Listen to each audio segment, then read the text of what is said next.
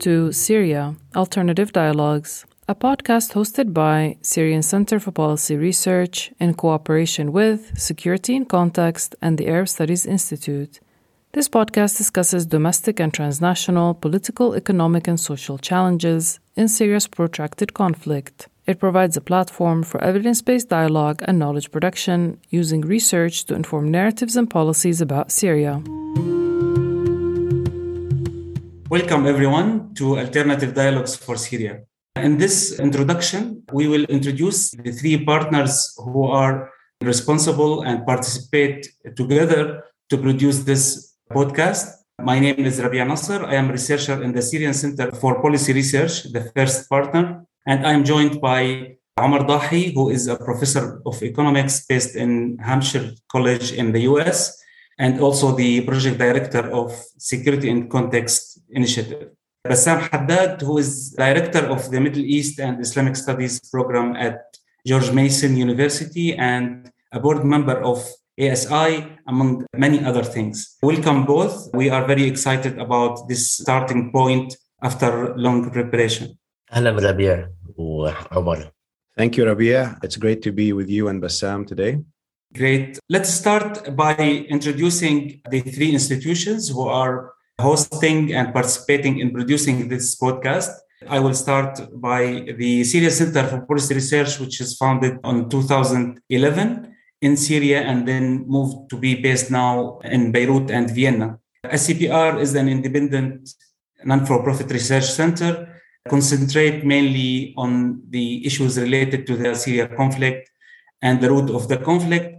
We produce policy-oriented research and use this evidence to improve dialogue on Syria during the last 11 years. Also, we use a participatory approach and heterodox approach to create alternatives for the future in participation with the Syrian people. This is in brief. I will move to Bassam and Omar to introduce ASI and SIC. Thank you, Rabia. The Arab Studies Institute is actually a nonprofit organization that has established itself at the center of the knowledge production map on the Middle East and the United States, Europe, and the region. It serves as an institute in its own right and as an umbrella for 5 organizations that bring to different audiences unique knowledge, scrutiny, voice, and critique that is seldom found under any one roof because of the variety of institutions that makes up the Arab Studies Institute, including the Arab Studies Journal, a peer-reviewed journal, Jadaliya, a daily analysis publication online, Quilting Point Productions, which produces audiovisual material, FAMA, Forum on Arab and Muslim Affairs, which is the research arm that includes many projects like the Knowledge Production Project and Middle East Studies Pedagogy Initiative, and Tadween Publishing. And this year, we are celebrating our 30th year in existence, so we are very excited. And thanks to people like Rabia and Omar and many others that have collaborated with us throughout the years. Thank you, Bassam. You are very welcome. And Omar, please, can you introduce Security in Context? Sure. Thanks, Rabia, and thanks, Bassam. Once again, it's really great to be joining this initiative. We're longtime collaborators in a variety of contexts, but I want to just talk a little bit about Security in Context, which was launched about 2 years ago. So Security in Context is a transnational research initiative on peace, conflict, and international affairs, whose goal is to really examine how different processes, such as environmental injustice, global inequalities, including class, gender, and other inequalities, as well as militarism and securitization throughout the world, how these 3 processes and others combine to create insecurity for populations throughout the planet. And our goal is through collaborative research, such as this initiative and other research and pedagogical initiatives, as well as public policy dialogue and the cooperation with centers and organizations and individuals throughout the Global South to think about and produce socially just alternatives, emancipatory alternatives, ways out of the current impasses that we face throughout the planet. Thank you very much, Omar. And yes, we are very glad to have this discussion, conversation, and to develop this dialogue. As you can see, our listeners, that the 3 organizations work in the knowledge production and in the dialogue and the linking between different actors, different institutions. but we have different scopes as well, from the concentration on the global south to the concentration on the knowledge production in the Middle East to concentration on Syria as a scope. So we hope that it will be more rich information, narrative, discussion, and results. Thank you, Bassam and Omar. And now we will discuss in this episode, why do we need a new podcast for Syria? Why do we need to discuss the issues of the conflict, research, knowledge production, etc., in a new space, in a new podcast, while there's many spaces, places, and venues that discuss Syria and the Syria conflict. But first, let me start by highlighting some key issues and assumptions. The first one, that as we agreed as three institutions, that this podcast is important to bridge the gap between the knowledge production institutions and the wide audience. The audience, from this perspective, are a full partner in this podcast through the discussion, the dialogue, the feedback. So what we want from the podcast is to make the knowledge production accessible by a wider audience, especially in the case of huge grievances, injustices such as Syria. So the knowledge will be very important for people for different reasons to build their capabilities and increase their options. Also, this podcast adhere to a high ethical research and in dialogue. So what we are trying to do in this space, to be using the evidence from the research, but also to be committed to the key research ethics and dialogue ethics as well. Because this is not a random space. This is a space that we want from it to consider the issues related to the rights of the people, the entitlement of the people, and the better representation of the society and marginalized people. The third issue is that we are not using the scope to concentrate on the geography of Syria. We are looking for the local, national, regional, and international scope. So we are looking for the context, the global and regional and national context, to understand better the issues that we are tackling through this podcast.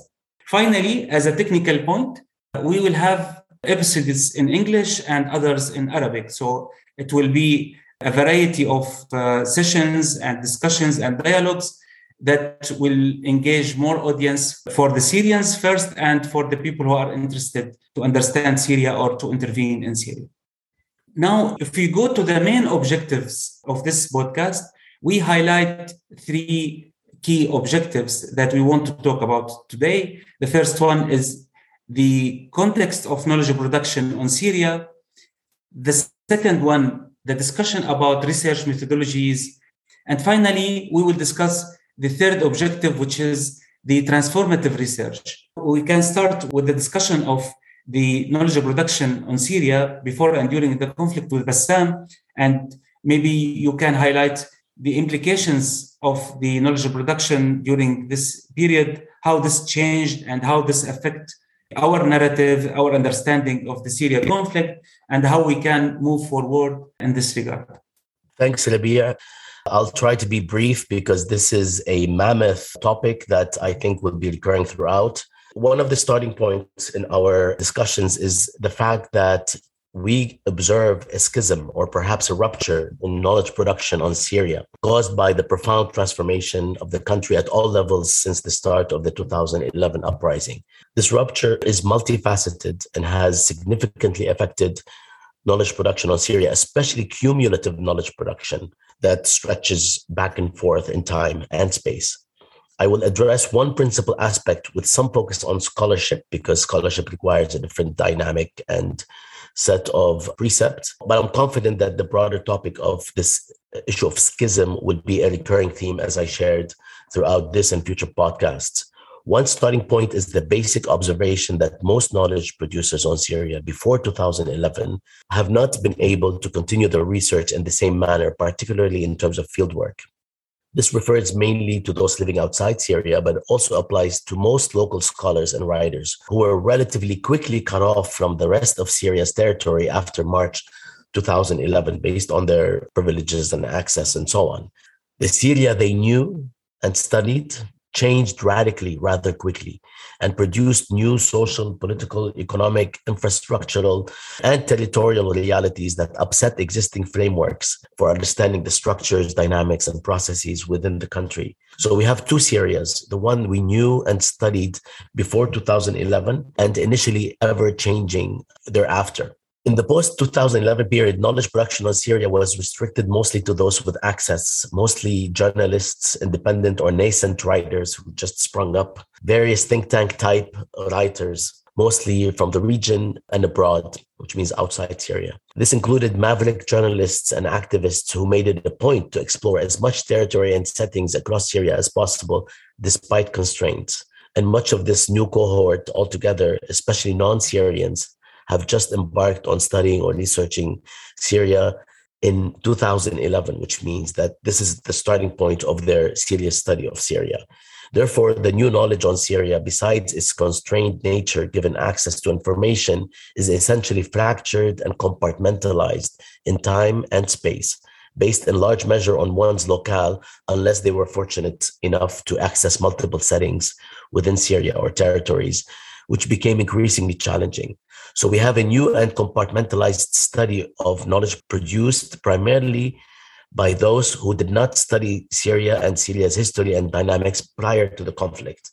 In short, they do not possess, or many of them do not possess, a robust historical knowledge of the country. And sometimes based on the topics they dealt with, they didn't have to. A good measure of this new knowledge that's being produced on Syria is itself segmented and targeted towards certain topics, often policy-oriented, battlefield-oriented, or politicized in one direction or another.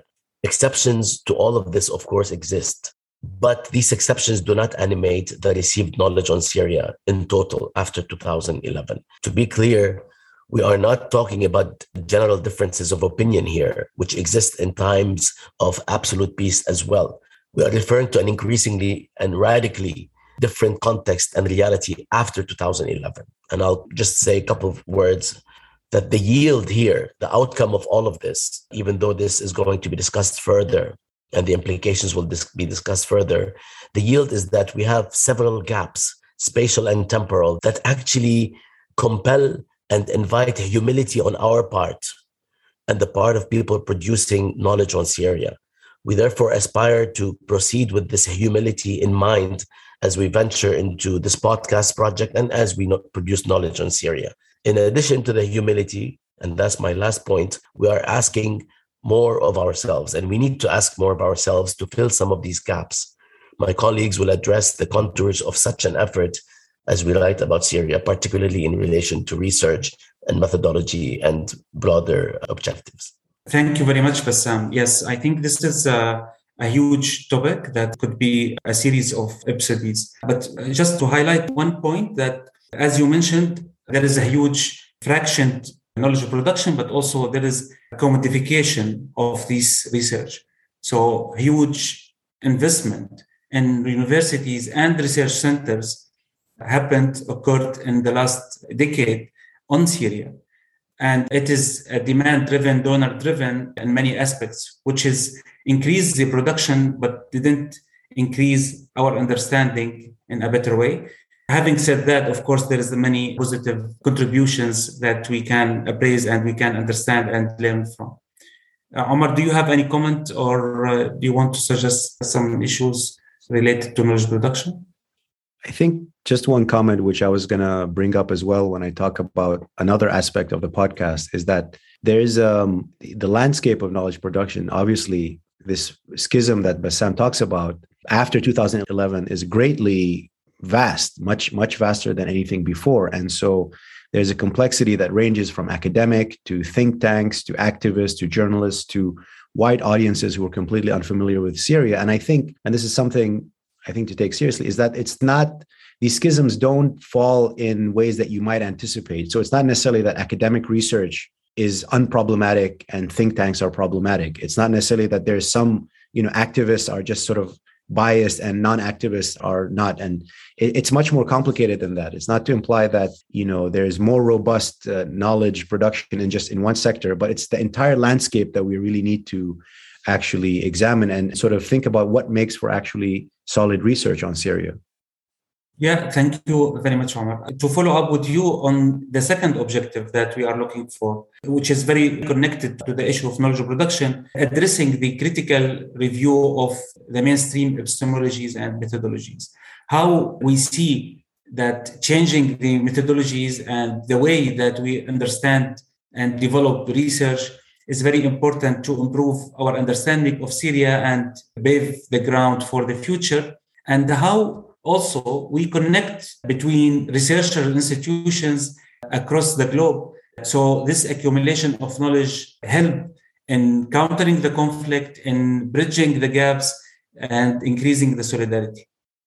Thanks so much. That's a really important topic that we want to grapple with in the podcast. And I second Bassam's call for humility. I second Bassam's call for reflection. And I think what is needed is a serious accounting, serious and honest conversation about research production, which flows from some of the challenges of knowledge production that Bassam mentioned, as you said. And I indicated some of them. We have basically a vast amount of research landscape about Syria. So what we'd like to do is to actually subject this research landscape and also to highlight actual research that is being conducted and to sort of discuss it with its authors and with the different networks that are producing it. And I think, a lot of us, maybe many of the listeners as well, over the past decade has seen a lot of research that they felt is solid, robust research. And they've seen other kinds of research that they felt was problematic. So the question is, what is it that makes for solid research? What is it that makes for high quality research? I can't claim, and we won't claim that we are the final arbitrators on this, but the question is, how can we think about it? And that's what we're going to try to do. We're going to open it for discussion. What does it mean to have evidence-based research on Syria versus advocacy, right? What is the difference between advocacy and research? Obviously, the lines are porous sometimes, especially in the context of war, especially in the case of conflict. But at the same time, where should those lines be drawn, and in what way do they manifest themselves? What is the problem with research that basically has already reached the conclusion from the start, where you already have the conclusion and you're just sort of adding a bunch of footnotes and a bunch of interviews to basically reach the conclusion that you already have, versus research that starts off that is actually open-ended, open to different possibilities and perspectives and viewpoints? All of these, I think, are really crucial questions that don't have easy answers, but that haven't been grappled with because of the constant drive of research that is produced by the news cycle, that is produced by donor-driven agendas, as you mentioned, that is produced by certain networks that embed themselves in, quite frankly, the foreign policies of states in the region or internationally. So there's a lot of things to grapple with. And obviously, there's a lot of things to unpack and different dimensions. So you mentioned one of them, which is, how can we actually highlight and think about research that attempts to create networks and bonds between researchers, activists, movements, groups who are actually working on Syria, Syrian civil society, research that not just basically follows an extractivist model where there's a specific goal, there's a specific theme, and then you search for different audiences that you can extract information from and then go publish it. But research that actually generously engages with these audiences, that also is accountable to these audiences, that subjects its outputs to civil society, to actually Syrian experts, not just in the case of outputs, but in the inputs as well. Are you producing collaborative research, inclusive research, participatory research? Those methodologies need to be examined.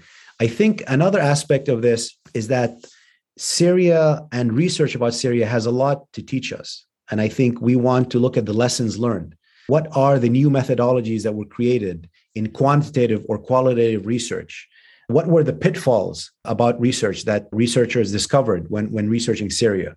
What new approaches to, for example, measuring the economy during times of conflict, during a situation where the country has been partitioned in a de facto manner? What does it mean to actually examine national income accounting? To just give one example of the kind of challenges the Syrian Center for Policy Research does. So really, all in all, what we want the podcast to do is not just to focus on the narratives and the knowledge production, but actually to look at the research itself, to highlight important examples of solid research and to sort of grapple through these complexities and different layers that I think will help us actually have an impact moving forward. Impact in a sense of having dialogue with the research community, having a space where we can actually think through the ethics of these questions and produce alternatives that we actually can help break the deadlock, break the stalemate, and find a way out of our current impasses. Thank you very much, Omar. Bassam, do you have any comments? Do you want to add something? I just want to highlight that in addition to the point of the rupture, the schism, and with the caveat that knowledge production by scholars doesn't necessarily have an extra value compared to other knowledge production in general. In addition to all of this, what Omar is suggesting and addressing is crucial in trying to overcome the deeply polemical knowledge production on Syria. I mean, one way to do that, and even though all topics have the same situation in terms of the breadth of knowledge production on it and the difference of opinion, but the vast gaps between different knowledge producers on Syria after 2011, which have caused a lot of conflict, can actually be mitigated by proper methodologies, evidence-based work, and the kind of pointers that Omar is addressing. I don't think this is anymore a choice or something that you do as part of your professional work. I think it's mandatory that we establish the highest standards of research methodologies, approaches, and evidence-based work in order to mitigate that sort of polemic context. Yeah, and I will take it from there to the third objective. Our critical understanding of the knowledge of production, developing new approach and frameworks and methodologies is very important, but to what end? That's the third objective. Improving our diagnosis and understanding and engagement with the society to overcome the different layers of submission that we are living in. The different layer of lack of balance of power, the different layer of authoritarianism. So I think the podcast is a small, tiny contribution, but to improve our tools, our forms of conducting substantive democracy. The first issue is how to engage with people with respect, with high ethical code is very important. How we engage with the people to improve our knowledge as a researchers and also to improve the dialogue. And I think open public dialogue is the key tool for us to represent people. We don't have any other tool now. Everything related to elections, not just in our region, is manipulated by fund or by political oppression and by other actors. So this is a transformation from engaging with people with a proper methodologies to reach alternatives and options together. This is a pressure against the oppressors. This is a pressure against the mainstream methodologies. Now, after COVID-19, we have a recovery policies, which has repeated everything that was the root of the social movement in the region. So the challenge is not just internal. It's a challenge to the mainstream, the key actors who are imposing. If you now criticize the market economy, the only answer is that you are proposing the Cuba model. So although we have this huge failure around the world, so looking for hope is to come back as a power from knowledge and from the society to pave the way for alternatives and to increasing our bargaining power as a people, as researchers, against the key actors who are leading this region for a degradation era. So it is a kind of resistance to the submission, to the common sense that we can't do anything, to the lack of hope, and to the tendency of many of the people to migrate from the region. Of course, this is a very wide objectives that we are talking about, but I think it is a starting point to think in the right direction. Thanks, Rabie. And I think that's really important because I think everyone involved with Syria at any level is really trying to grapple with and think about what are the next steps. How can we find more just solutions? How can we find ways that we actually can address some of the quite catastrophic processes that have befallen Syria and that many Syrians are experiencing today at different levels, be it through the legacy of the conflict, be it through various economic and humanitarian downturns, as well as the global pandemic and the legacy of the global pandemic. So I think it's very important that the podcast for all of us actually tackles these issues. Bassam, do you have any comments on that? No, I mean, more of the same of what you shared. I am hoping that the essence of what we all discussed today will come out in various iterations throughout the podcast. And I hope that we can also pinpoint perhaps practical and specific approaches for those who would like to overcome these many hurdles that we have been discussing for a particular purpose, of course. So I am looking forward to further discussion on this and in a more practical feel of what it means to say there's a schism in knowledge production, what it means to say we have to be humble, we have to have a humility about knowledge production and the judgments we make, and what it means to say we have to adopt evidence-based approaches and proper methodologies and address things from a social justice perspective. So I feel that this would be educational, including, of course, for us as well. Thank you, Bassam, and thank you, Rabia. And with that, we've reached the end of our first episode. We all agreed that we wanted to keep it as brief as possible to introduce and lay out the main issues. But as you can see, we really have a very ambitious agenda. We have a very ambitious scope of where we want to take this podcast. I'm personally incredibly excited about this from a personal and sort of organizational perspective. I think we just scratched the surface of the topics that we want the podcast to tackle and really looking forward to the next steps. Bassam, do you want to comment a little bit? I wanted to say that now more than ever, I think we need collective thinking at various levels to overcome the conflict and legacy of injustices in Syria. It is a pressing and urgent matter. It is not basically a quote unquote a normal, if there's a normal anymore, situation. We need this sort of new thinking, this evidence-based approach and conversations, and we need to be innovative. And we also need to be inclusive. I mean, that is a huge challenge because of the rift between the various camps that are producing knowledge on Syria, who before the conflict actually were very much on the same page. And now you read knowledge on Syria or articles or statements, and it's almost as though people are talking about different things, even though they're talking about the same thing. So there is a need to try to reach out as much as possible and to be made a bit uncomfortable by connecting and engaging with others who might not see eye to eye. And our approach of focusing on evidence-based work helps reduce that sort of tension. Thank you, Bassam and Omar. And we are planning to use different formats for this podcast in terms of discussing results of research, designing of research projects, the impact of knowledge production on the ground, assessment or the impact of some interventions, the reaction of different actors. So we will have different formats to this discussion, which we will keep it rich, hopefully. And you are our listeners and your feedback will be part of this partnership. I think this was a very rich discussion. Thank you very much, Bassam and Omar. And we'll see you all in next episodes. Thank you all. Thank you.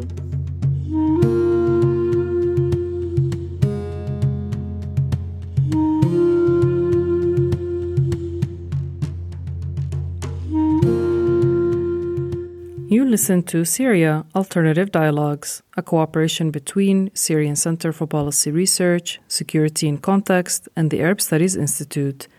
You can access this podcast on SoundCloud and the Syrian Center's page, www.scpr-syria.org.